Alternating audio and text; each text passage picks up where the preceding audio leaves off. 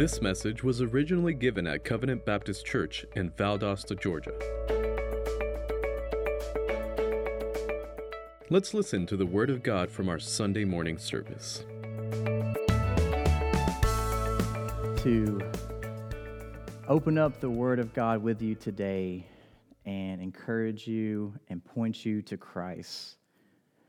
And as we have just seen through this video, a famous hymn, the Lord went through much, this week, over 2,000 years ago. But man, at the end of that video, what did we see? We saw a Savior who took his breath. And he is alive, he is risen indeed. And we have come here today to celebrate this fact that Christ is alive. And he is so alive, and I want him to be real in your life as he is in mine. And I encourage you, church, to worship the Lord Jesus Christ right now. And although we are still in this somewhat difficult and frustrating season of life, many things have taken place in our church, and I just want to encourage you and just say thank you to all the church members who are fighting, who are serving, who are giving, who are praying. Many of you are engaged in member care, and I love hearing the reports. I love hearing the requests. I love hearing and still seeing that ministry is taking place, and that's you. You're doing that. You're being part of the body of Christ, and you're loving your brother and sister in Christ, and you're loving your neighbor as yourself, and that's powerful. That's powerful. That's a powerful proclamation to the world and to the evil one, Satan, that because of this virus, it's not going to stop the church. It's not going to stop us or the church in proclaiming the gospel of the Lord Jesus Christ. And so, my friends, thank you for your prayers, for your sacrifice, and man, your intentionality with your faith. You are honoring God. And we don't say that lightly. We don't take that lightly. You are honoring God, our Father. So praise the Lord. Praise the Lord for just this opportunity. Praise the Lord for you. Praise the Lord for, again, my brothers and sisters at Covenant Baptist Church. God has given us a season of life together. For us, many years. For us, recently. But we're doing this thing together. I need your help. We need your help. And we need your help right now to pray and ask the Lord to show up in my life, in your life, in the lives of those who don't know him. Amen. And so today is Resurrection Sunday. And my goal today is just simply this. We're going to engage into the biblical text in Matthew and talk about the resurrection of the Lord Jesus Christ. But I also want to confess to you that we need help. We need God to give us the faith right now, because we can't depend on ourselves. We can't do this alone. We need the power of the Holy Spirit to work in our lives right now. So I'm asking you to say a quick prayer for yourself, for the family members in your home, for those watching in live stream right now. Ask God to protect us from the evil one. Okay? Death is the great equalizer.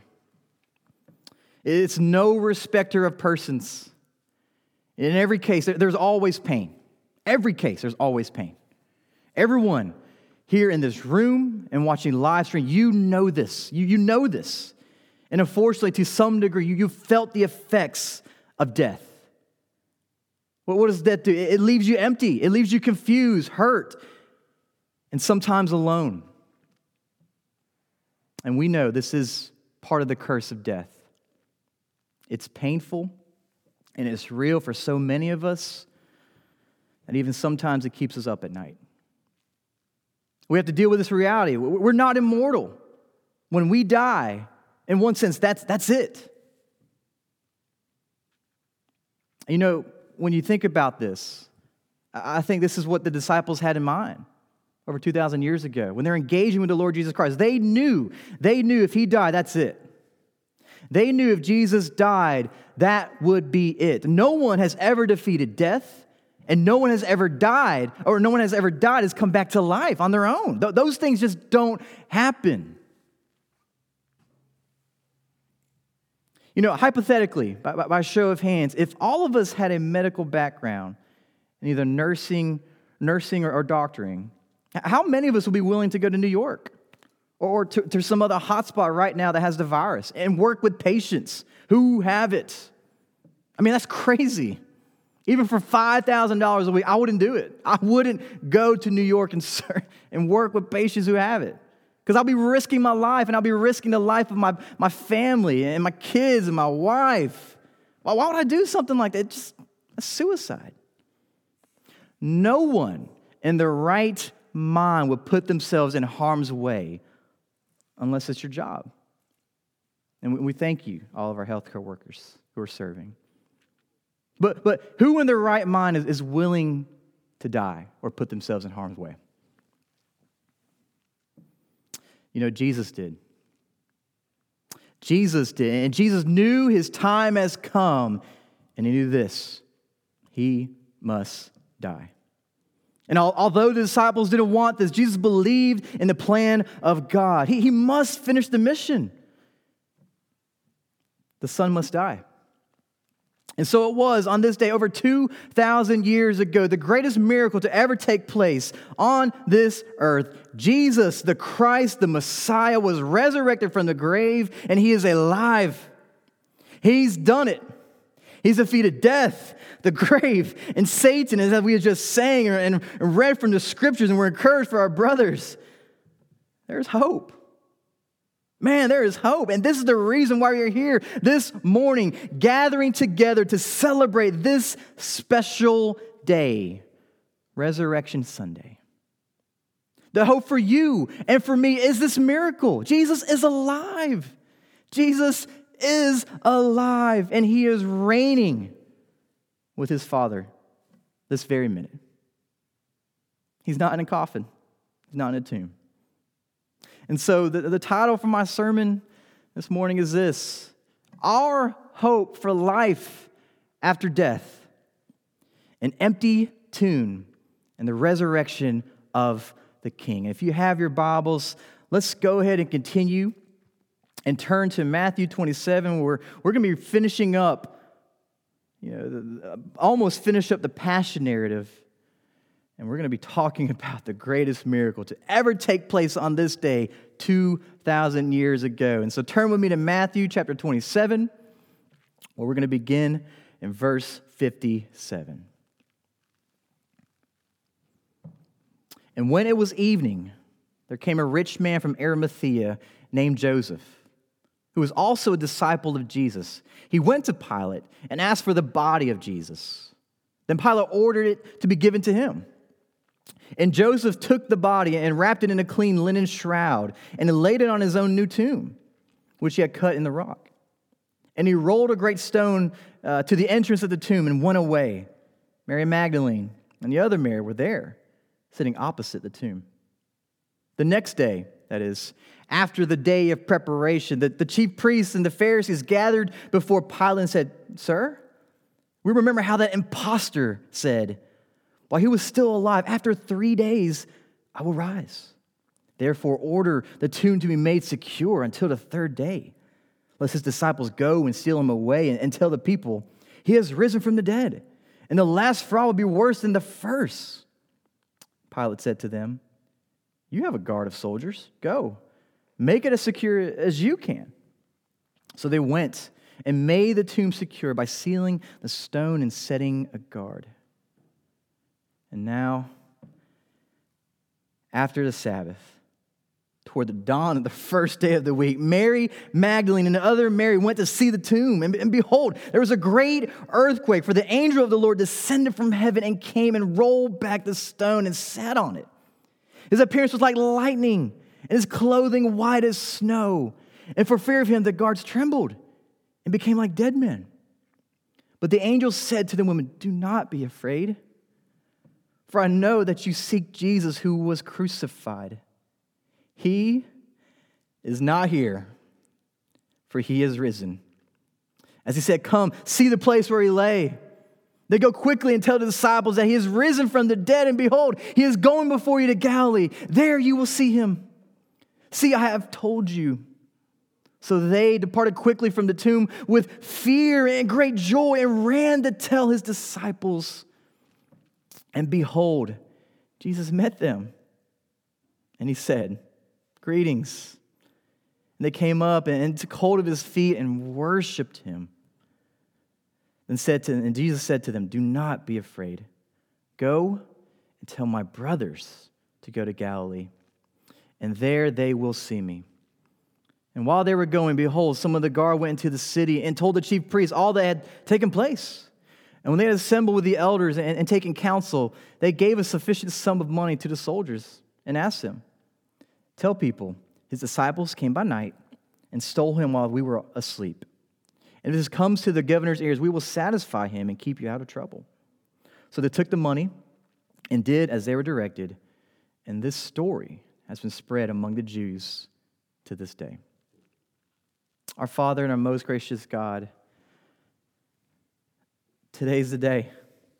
This is Super Bowl Sunday for us, the church, as we are loudly proclaiming here at Covenant, Lord, in our city, and across the United States, and across the world, that today the risen Lord, Jesus the Christ, the Messiah, he's alive. He is alive. And that means he is who he says he is. And that means he is the great teacher, the prophet, the King of Kings, the Lord of Lords. He is everything that the Scripture has been talking about.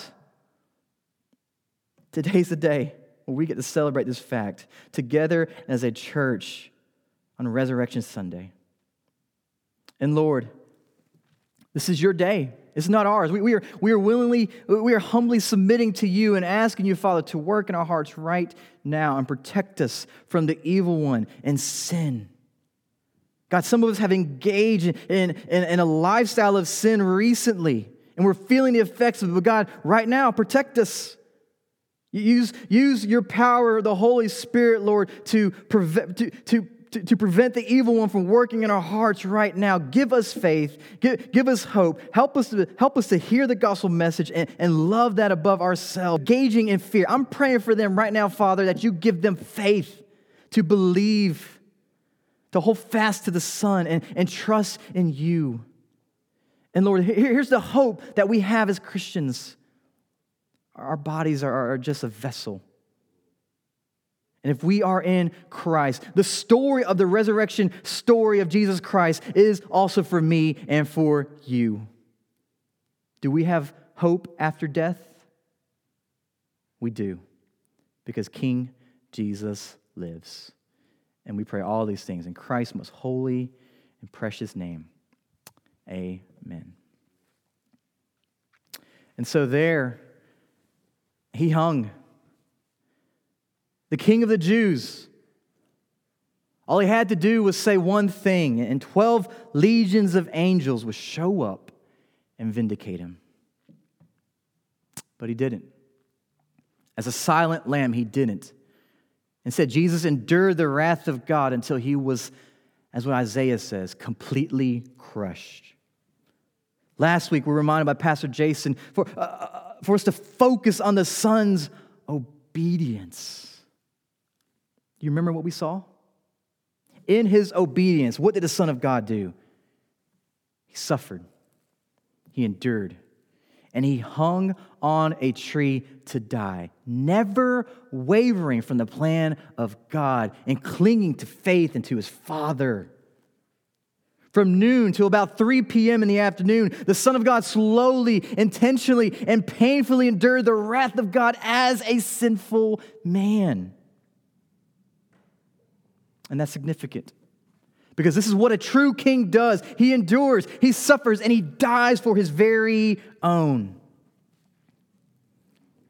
And you know what? Although he remains silent for mostly throughout this entire narrative, we do have an account of some of his final words while he was on the cross.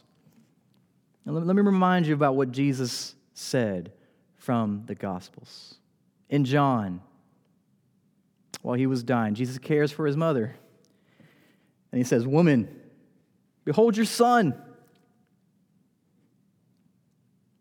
Then he said to the disciple, "Behold your mother." Then possibly minutes or even seconds before he dies, Jesus says this, I thirst. And John concludes, and Jesus says this, "It is Finish. In Luke, he says this, Father, forgive them, for they know not what they do. Even as Jesus is dying, he cries out to God for mercy over his enemies. And then in the final scenes of his life, in Luke's account, Jesus says two things. First, to the criminal, truly I say to you, and remember, this criminal had faith. Truly I say to you, today you will be with me in paradise. And the last thing, Father, into your hands I commit my spirit. In the final moments of Jesus' life, he speaks. And what he says, he both saves and dies for the enemies of God. And then lastly, in Matthew and Mark, Jesus says this, Eli, Eli, lama sabachthani, which means, my God, why have you forsaken me? He experienced it all. Pain, anguish, emptiness, rejection, desolation, abandonment, hatred, and a wicked death. And while all of this is taking place, the King is at work. He's literally saving you and me. Jesus, as Matthew tells us at the beginning of his gospel, the name Jesus means he will save his people from their sins. How? By becoming sin. He is the Lamb of God. And so what happens? On Good Friday, the sun dies. And it seems like all hope is lost. Death has seemingly won once again. But as we were reminded this Friday, man, Sunday is coming. Sunday is coming. And I think we must come to realization of this, that Jesus died. He had to die. Why? Because if he didn't die, then the miracle of the resurrection is a hoax. It's either a fictional story and a lie, or it's true. And so as we return back to our text, we're going to break this section up into 4 sections. The first, the king is placed in a tomb. Second, the scandal of man. Third, the king is resurrected. He lives. And fourth, the false narratives. Let's return to the first section. The king is placed in a tomb in verse 57 and 61. For the last 2 chapters, Matthew has paid close attention to the last day of Jesus' life. I mean, do you remember how it started? After the Lord's Supper meal, what happens? It begins with a betrayal and a kiss of a friend. And at the end of that day, what happens? The Lord Jesus dies. In less than 24 hours, the Son of God has endured everything from the betrayal of friends, the unjust trials, the mockeries, the beatings, the hammering of nails in his hand and feet on a bloody cross. And what's the end result? The end result is simply this. The king has died. In verse 57, the scene shifts from a horrific death that we saw prior to now the reality of his death. Remember, if there is no death, then the power of the resurrection is a hoax. And while the reality of Jesus' death is still intensely debated today, Matthew, along with the other gospel writers, give us the evidence to believe. So, friend, you can either choose to ignore the evidence, or by faith and by the power of God, you can believe. Matthew carefully and methodically shows us the reality that Jesus has died here. He does so in at least 3 ways. And they are this. First, he uses the testimony of Joseph of Arimathea. Second, he uses the order or the testimony of Pilate. And third, he refers or uses the testimony of both Marys. And a comment on the first 2 testimonies. The first 2 are tied together. Following the death of Christ, what does Joseph do? He makes a request to Pilate. In verses 57 and 58, Joseph's requests for what? The dead body of Jesus. 2 things are important here. First, Jesus' dead body has been taken down from the cross in accordance with the law. The religious elite knew this. In Deuteronomy 21, the scriptures say this, and if a man has committed a crime punishable by death, underline that word there, and he is put to death, and you hang him on a tree, his body shall not remain all night on the tree, but you shall bury him the same day. For a hanged man is cursed by God. You know, the religious leaders, in one sense, confirm Christ's death by having his body taken down from the tree. His body's no longer hanging there because it's been at least pronounced that this man's dead. He is dead. There's no point in keeping him on the cross. He's a cursed man. Take him down. Let's bury him and move on. The second thing, Pilate grants the release of Jesus' dead body to Joseph.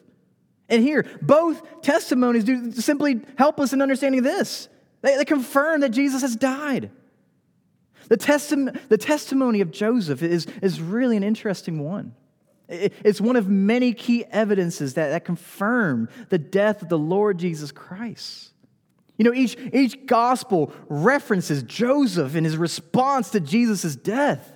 We know from the Gospels that Joseph is a religious man. He's part of the religious council, the Sanhedrin. But what do the Gospel writers tell us? There's something different about Joseph. Something has happened to him. Joseph has been changed by Jesus. In the latter part of verse 57, Matthew tells us what? Joseph is a disciple of the Lord Jesus Christ. The gospel has penetrated his heart, and even a man from the Sanhedrin council has saving faith. And notice two things about Joseph. First, Matthew describes him as a wealthy man. And second, Joseph owns something that's interesting. He owns a tomb, which would have been for the burial of himself or family members, but he owns a tomb, and instead of using it for his family members or himself, he uses it for the Lord Jesus Christ. This here is another allusion to an Old Testament prophecy found in Isaiah 53, the suffering servant passage. You know, all throughout Matthew's gospel, what has he been clearly doing? He's been showing us Jesus fulfills prophecy after prophecy after prophecy. Not only does he show us the righteousness of the King, but he shows us that Jesus is indeed the Messiah because he fulfills the prophecies that were foretold hundreds and thousands of years ago. And we have another allusion here in Isaiah 53:9, where in many of our English texts, it probably reads something like this: "And they made his grave with the wicked and with a rich man in his death, although he had done no violence and there was no deceit in his mouth." You know what's interesting? In the manuscripts from an amazing discovery, the Dead Sea Scrolls, the passage is written slightly different there. And I think it's interesting that we need to note this. Peter Gentry, one of the Old Testament profound scholars of this day, he translates Isaiah 53 this way. From the manuscripts found in the Dead Sea Scrolls, he was assigned a grave with the wicked, but his tomb was with the rich. Although he had done no violence, there was no deceit in his mouth. A subtle change, church. But man, what a difference. What a difference. Another prophecy is fulfilled in here through the death of the suffering servant. Although this prophecy was foretold hundreds and almost a thousand years ago, what does this prophecy show us? God is in control, and he has been from the very beginning. Nothing is out of his hands. Nothing is out of his hands. He is sovereignly in control. And later we're told the tomb is sealed with a massive stone. You know, and the reason why they did that was not only to keep the dead body in there, right? But during this time in this culture, you know, grave robbers were a common thing. And Joseph, being of a wealthy class, grave robbers saw an opportunity with an open tomb to go in there and take the items of family members who are, paying homage to their dead loved one. And so the stone is sealed to do a couple things: to keep Jesus' dead body in there and protected, but also keep out the grave robbers. Again, another sign. This man is dead. And then the last testimony we have of the two Marys found in verse 61. What do they do? Both Marys arrive at the tomb of Jesus later that Friday evening, not to celebrate his life, but to pay homage to his death. They seek to pay their respects for the crucified Lord by honoring his dead body with fragrances and reminding themselves he was once with us. He was once alive. But here, his dead body is laid right in front of us. And so they pay homage to him. The testimony of Joseph, of Pilate, and Mary, both Mary, each give evidence to the fact that the king has died. And the one piece of evidence, as the clearest picture of Christ's actual death, is that tomb and the placement of his body in it. Joseph takes Jesus' body, and what does he do? He wraps his body and he places the dead body of Christ in a tomb, because that is that's the function of a tomb. You don't go there and celebrate life. You go there to keep the dead buried there. And so, in our first scene, we have a vivid reminder. The king is buried in a tomb. But Sunday is coming. Next, we had the scandal of man found in verse 62 and 66. Again, the chief priests are at the center of our focus once again. In the second to last picture, before Matthew finishes his gospel, we have the religious elite. And what are they doing? They're doing what they've been known to do throughout the gospel. They're engaging again in wickedness. And here we have another scandal from man. Remember, the Pharisees have accepted their fate, and they have chosen to indulge in darkness and have gotten the Son of God killed. Through scandal after scandal after scandal. And here, once again, they do what they do best. They lie, steal, and cheat. In verse 62, it helps us set the stage. The next day, that is after the day of preparation, the chief priests and the Pharisees gathered before Pilate. Friday has come and gone. And now it's the last day of the week. It's Saturday. It's the Sabbath, the holiest day of the week. And unlike Joseph, who in the previous section, who sought to honor the dead body of Christ, the Pharisees seek to dishonor Jesus' dead body, even in his death. And once again, we see the scandal of man in several ways, which is found in verses 63 and 64. First, listen to the arrogance of the religious elite. Jesus is dead, but still they mock him. And how do they identify him? They identify him as an imposter, slandering him, mocking him. And he's dead. He's not the Messiah. He's a fake one. He's a fake king. Second, the religious elite, they double down, which you see in the latter part of 63 and 64. They remember the words of Jesus and focus on the misquote of him at the trial. After 3 days I will rise, and seek to keep the tomb, and after 3 days I will rise. And what do? They seek to keep the tomb secured and sealed. R.T. France says this in his commentary on Matthew.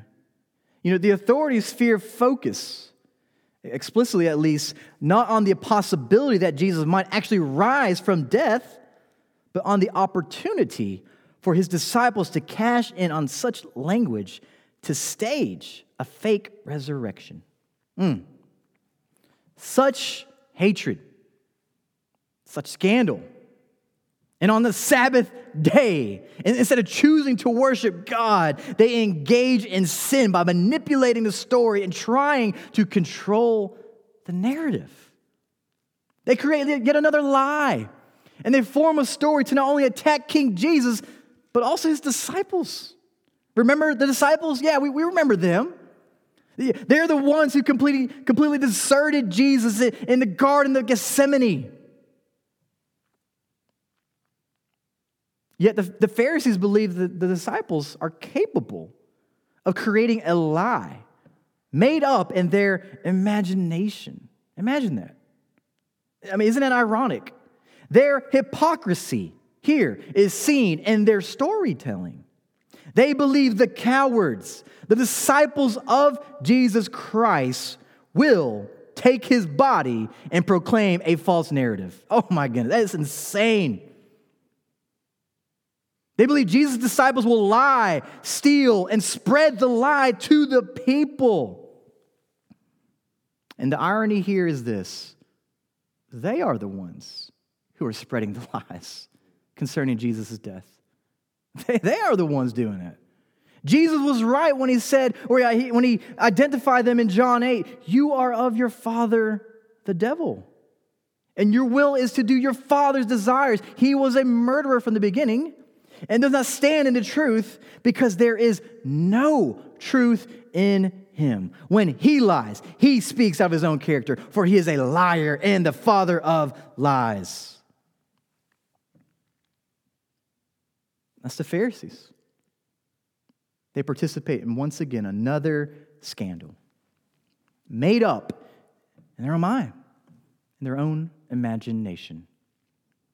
And lastly, in verse 65 and 66, Pilate said to them, you have a guard of soldiers.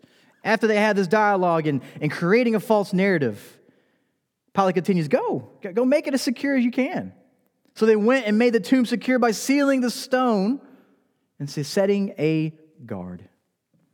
The Pharisees seek to overpower God's plan. And so what do? They send their soldiers to the tomb in order to keep the Son of God there in the tomb, which is a symbol of death. Why? It's not because they believe that he's alive, but it's because they believe that he is dead.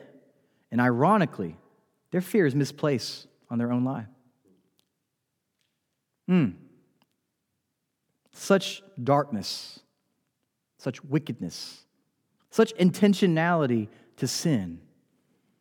And it's easy for us to pick on them. It's easy for us to focus on the religious elite and pick on them. But what about you? What kind of scandal are you engaged in right now? Where is your heart right now? Are you trying to protect and preserve your kingdom, or are you willing to submit to God? Are you praying for your brother and sister? Are you choosing to love your brother and sister? Are you choosing to encourage your brother? What are you doing with your life? What are you trying to do with your entire life? Are you living for yourself, or are you living for the King? But Sunday is coming. The Pharisees, Satan, and sin will not have the last laugh. Sunday is coming, and oh man, what a day to remember. The third scene, the King is resurrected and he lives, found in chapter 28, verses 1 through 10. You know, throughout Matthew's gospel, we've been seeing Jesus at work. He's performed miracle after miracle. He's healed many from sicknesses and diseases and disabilities. Jesus has calmed a storm. And on 2 occasions, he's fed over 5,000 people, and another over 4,000 people. Jesus has supernaturally performed many miracles. And surely, he can't top these, right? Surely, he can't top all of these. But he does.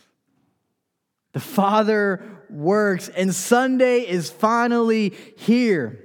And what takes place on this day over 2,000 years ago has and will forever be the church's picture of hope, redemption, and grace. Jesus is not here. He is risen. This is Resurrection Sunday, and the King has returned. The King is not dead. He is alive, and he's alive and well. If there was ever a time to shout, church, the time is now. The time is now to rejoice. And here we see the scene of the King's resurrection and the power of God. In verse 1 of chapter 28, where we set the stage, Matthew helps sets the stage for us. Now, after Sabbath, toward the dawn of the first day of the week, Mary Magdalene and the other Mary went to see the tomb. Two things. First, it's the start of a new week. And second, we have the witness of our dear sisters, both Marys. That's still relevant to today. It's still relevant for us today. But notice this, Holy Week has come and gone. But a new week has begun.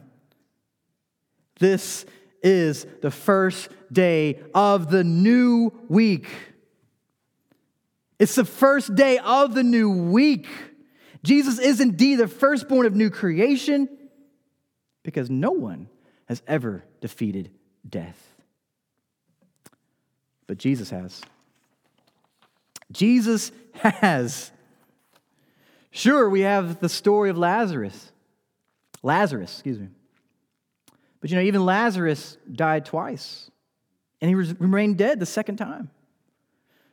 When Lazarus' tombstone was found, the inscription on his tomb read this: Lazarus, 4 days dead, friend of Christ. Two things. He makes reference to his first death, and we know by the evidence he is dead. But this is Sunday. Jesus has done it. Man, he's done it. He's alive and he's conquered the grave. This is the day of redemption, church, and this is God not letting the evil one win. Jesus took the place of a guilty sinner like you and me, and what did he do? He offered up his life as a pleasing sacrifice to God the Father. And we know from the Old Testament story, it was a pleasing aroma to God. The Son of God has once and for all paid the penalty of sin. We don't have to go back and practice the old covenants. We don't have to trust in ourselves. We don't have to do the things that are now obsolete. Because of Jesus' vindication, the plan of redemption for you and for me has been accomplished. The King of Kings and Lord of Lords has returned, and the grave could not hold him any longer.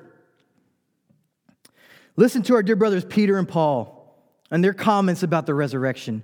Paul says this in 2 Corinthians 5, "For the love of Christ controls us, because we have concluded this, now that one has died for all, therefore all have died. And he died for all, that those who live might no longer live for themselves, but for him, who for their sake died and was raised." Later in 17, he says this, "Therefore, if anyone is in Christ," Paul says this, "he is a new creation. The old has passed away. Behold, the new has come." And let's stop there for a second. And friends, the significance of the life, death, and resurrection of Jesus Christ centers on that. That sin has been dealt with once and for all. And that the reality of having a clean conscience, of having a clean heart, of having a righteousness as an alien righteousness that's not our own, is accomplished because of the Lord Jesus Christ. And that means when we stand before God, we will not be judged. We will never be judged because the King is alive.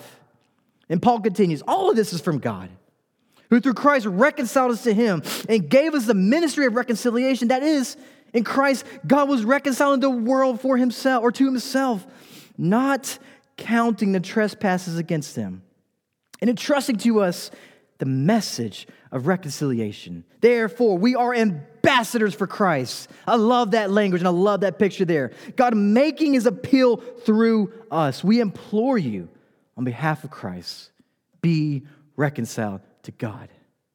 For our sake, he made him to be sin who knew no sin, so that in him we might become the righteousness of God. And Peter says this in 1 Peter 3, for Christ also suffered once for sins, the righteous for the unrighteous, that he might bring us to God, being put to death in the flesh, but made alive in the Spirit. Both apostles view the resurrection of Christ as the defining moment for their faith and our faith. If this miracle didn't take place, as Pastor Jason said earlier, nothing else matters. This is a joke. This is a hoax. This is all a lie. But the impossible has been made possible. Jesus is alive, and as the gospel writers describe him, he is the beginning of the new creation. We'll elaborate later on the presence or the significance of the presence of both Marys. But let's return back to verses 2 through 7. And behold, there was a great earthquake, for an angel of the Lord descended from heaven and came and rolled back the stone, and he sat on it. And his appearance was like lightning, and his clothing like white as snow. And for fear of him, the guards trembled, became like dead men. But the angel said to the women, do not be afraid, for I know that you seek Jesus who was crucified. He is not here, for he is risen. As he said, come and see the place where he lay, then go quickly and tell his disciples that he is risen from the dead, and behold, he is going before you to Galilee, and there you will see him. See, I have told you so. Verse 2 begins with a bang. And while the earthquake reminds us of God's judgment in the previous section of the sun enduring much and enduring the wrath of God, here the earthquake functions more as a pronouncement. It functions as a pronouncement and a proclamation from the angel of the Lord. This scene is not like the angel appearing to Joseph in the beginning of the gospel, where he appeared to Joseph in a dream. Rather here, this scene is a loud, powerful, and earth-shattering proclamation. Jesus is alive. France continues and says this, the removal of the stone of Jesus' tomb is attributed not to the earthquake, but to the direction of the angel. Matthew's connective 4 suggests that the quake itself is the result of the angel's coming. And what is he doing? He has a message. The angel has come down from heaven, and he has an announcement to make. Notice Matthew's description of the angelic being. It's like lightning, which his appearance there personifies the power of God. And his clothing, what is it like? It's as white as snow, which is a picture of the supernatural messenger here. This is no ordinary message. This is the proclamation for all time that must be told to everyone.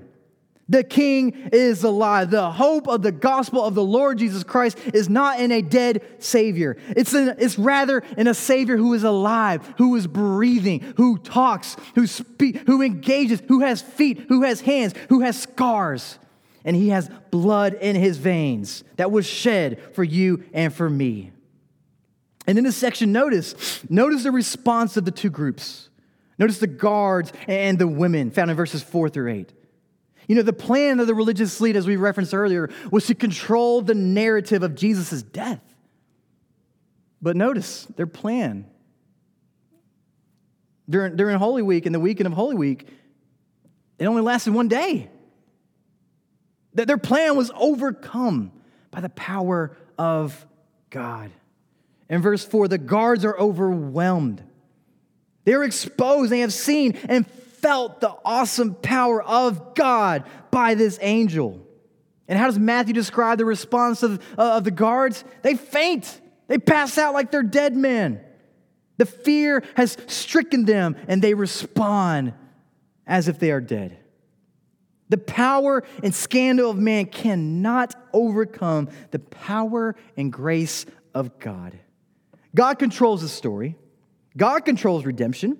God will not now or ever be defeated because the Son lives. Next, we have the message from the angel of the Lord. And while the guards while the guards are passed out, listen again to the message from the angel. He tells the women to not be afraid. And he makes sure they understand this. Jesus, who was crucified, he is not here, for he is risen. Come and see. His body is not here. And go tell the disciples who are in Galilee this message. He not only remains the message of the King's resurrection, but notice what the angel does. He connects both events. He connects the death and the resurrection of Jesus Christ together. They're both the same coin. You can't have one without the other. The reason why we're celebrating here today is because both events took place on that dreadful weekend 2,000 years ago. But Sunday has come. Hope is alive. Hope once again has breath in his lungs. Hope has a new body. Hope is the new resurrection, hope is the new creation seen in the resurrection of his new body. And here in this section, we have three pictures, confirming or giving evidence that Christ has been resurrected from the grave. First is the pronouncement of the angel. Second, the stone is supernaturally rolled away through the earthquake. And third, when you go in that tomb, there is no body. A body is not present there, and the tomb is empty. The absence of Jesus' body gives evidence to the reality of the resurrection. The message from the angel can be summarized in this way: the King is alive. Go and spread the news to the gospel. Tell them he will reunite back with them in Galilee, where, if you remember, the disciples go there in defeat, lack of faith, and disbelief. But listen to the response of the women in verse 8. What do? They obey. Such an elementary word. At least I remember learning this as a kid. Trust and obey. But as we were reminded last week, the Son's obedience, it has significant impact in my life, in your life, and the life of Jesus' disciples here. The women obey. And what did they do? I love this scene.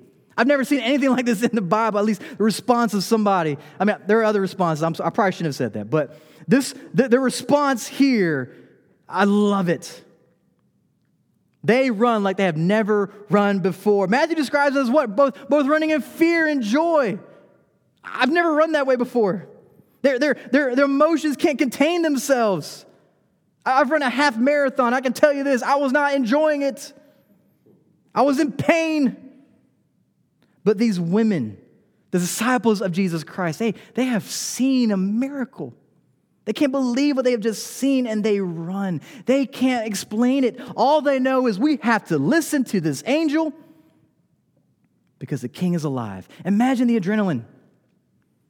Imagine their hope is restored. Imagine their faith now at an all-time high. It's confirmed. He is the Messiah. He did it.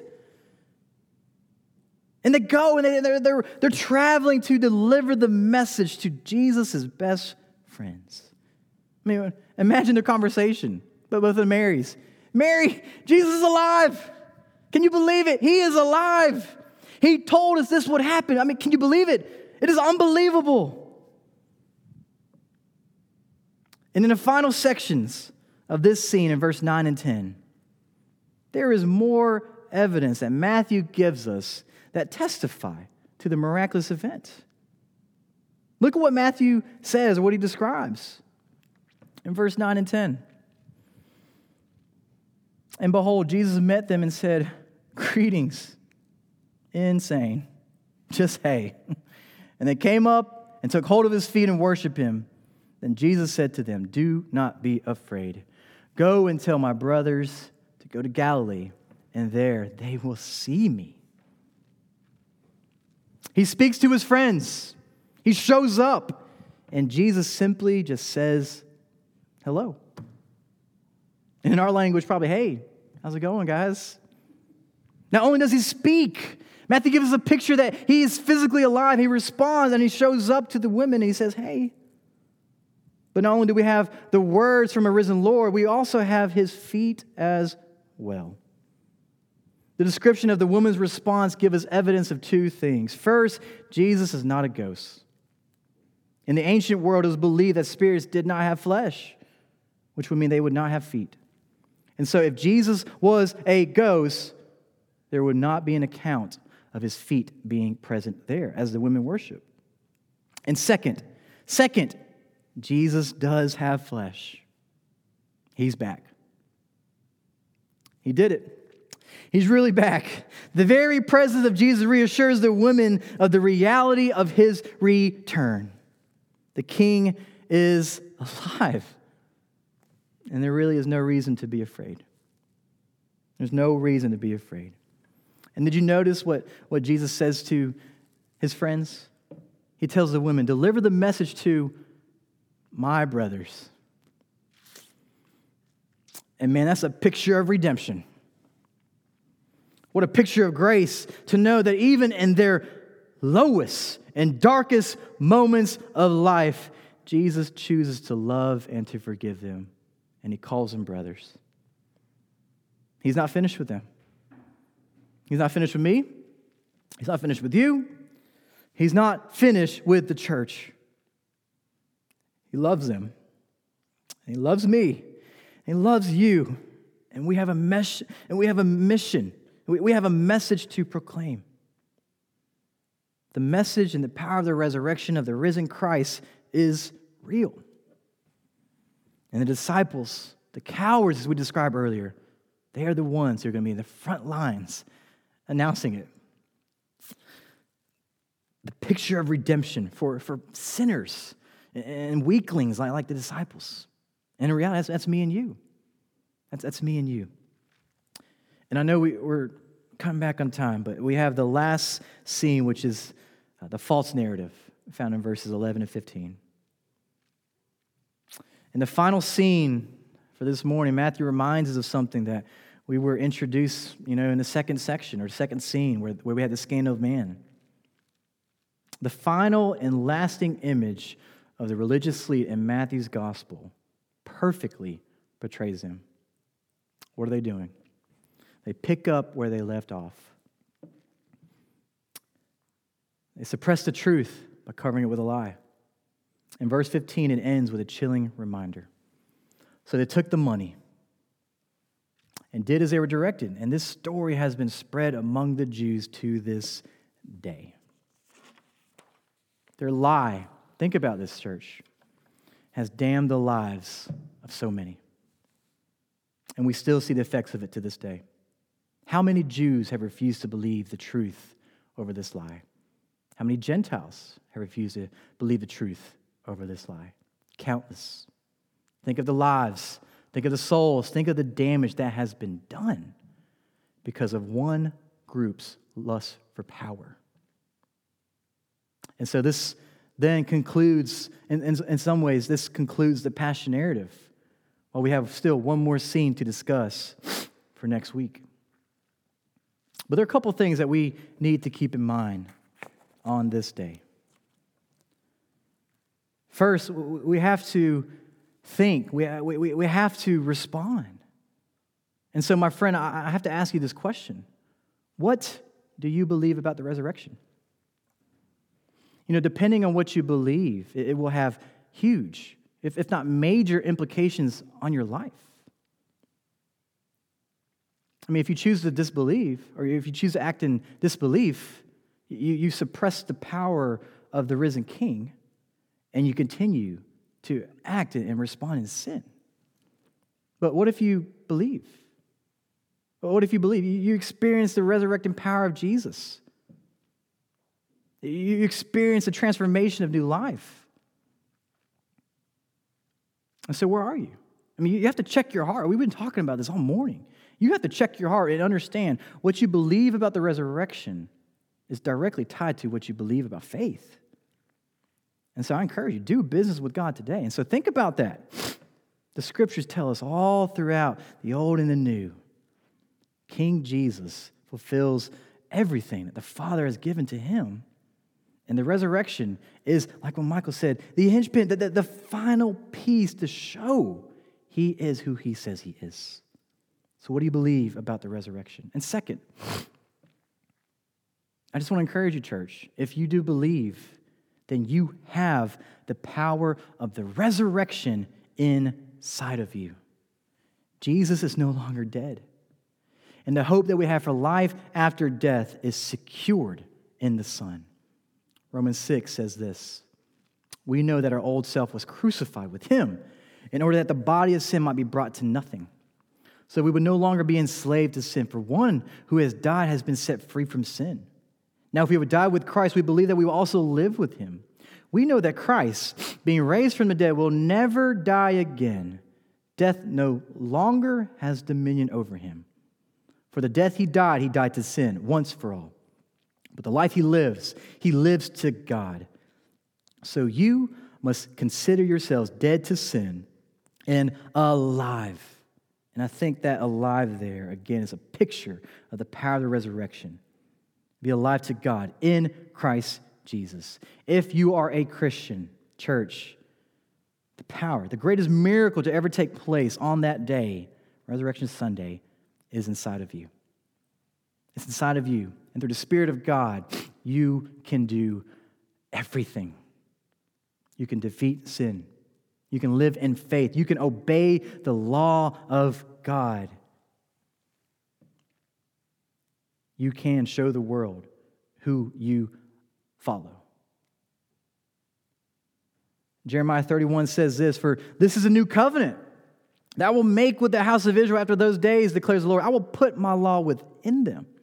I will write it on their hearts, and I will be their God, and they shall be my people. Philippians 3, Paul continues, says this, indeed, I count everything as loss, because of the surpassing worth of knowing Christ Jesus my Lord. For his sake I have suffered the loss of all things, and count them as rubbish, in order that I may gain Christ, and be found in him, not having a righteousness of my own that comes from the law, but that which comes through faith in Christ, the righteousness from God that depends on faith. In verse 10, listen to this, that I may know him and the power of his resurrection, and may share in his sufferings, becoming like him in his death. You know what's a picture, a practical picture for us of the power of the resurrection of Christ? If you are suffering right now in any form or fashion, and you're clinging on to the Son, you're trusting and believing him, preferring him over everything, you are demonstrating to yourself, to your family, to the world, you believe this gospel. Paul did that. He didn't quit. He believed that knowing Christ and the power of his resurrection was more than anything, was worth more than anything. And so, what do you believe about the resurrection? Church, encourage yourself and understand that because we're united to Christ, we can live in the power of the resurrection. And then lastly, third, what story are you spreading? What kind of story are you spreading? Are you spreading the truth or a lie? And we need to do business with the Lord today. He forgave his best friends, even his darkest moments, and he called them brothers. So if there's a story that you're spreading that's contrary to the gospel, seek forgiveness. And let me close with this. Love came down from heaven and was born in a manger. Grace is seen as the sinless Son of God dies on the cross for sinners like you and me. Hope is an empty tomb where the King is not there. He is risen. Our hope for life after death are these things: an empty tomb and a King who is alive and well. This is the gospel of the Lord Jesus Christ, my friend, and he is risen, and he is risen indeed. And God, our Father, we love you, and we thank you for loving us, and we thank you for your gospel, the powerful gospel of Matthew that gives us the evidence that we need to believe and gives us the power that we need through your word and through your Son to have faith, to keep pressing on. And Father, we want to reflect upon the power of the resurrection because many of us, Lord, we don't feel it. We've let the cares of this world, we've let sin infiltrate our hearts. We've let the lust of the flesh, the lust of the eyes, and the pride of life blind us from the power that's within us because of Christ. And if we are there this morning, Father, forgive us. Redeem us. Remind us of who we are through your Son. And help us, Father, as the New Testament writers powerfully proclaim and they teach the church, we are to live in this power. And so the sin we're struggling with, the relationship that we're struggling with, the complaints, the sin, everything, we can overcome because your Son has overcome. And Father, I pray for this church. I thank you, Father, for the members that you've given us and the lives that you've given us and the visitors that you've given us. Lord, we will understand. It's a gift and an opportunity to partake and do the mission and work of God. And so I pray for my friends. I pray for my family members. I pray for our elders. I pray for our deacons. I pray for our staff. I pray for our small group teachers. I pray for our LLG leaders. I pray for our missions team. I pray for our hospitality. I pray for all of our ministry teams because, Lord, you have formed this team together to do the work of the Lord Jesus Christ. That's appropriate to us. And so we love you. We thank you for allowing us, God, to serve here at this church. And we pray all these things in the strong, powerful name of Jesus. Amen.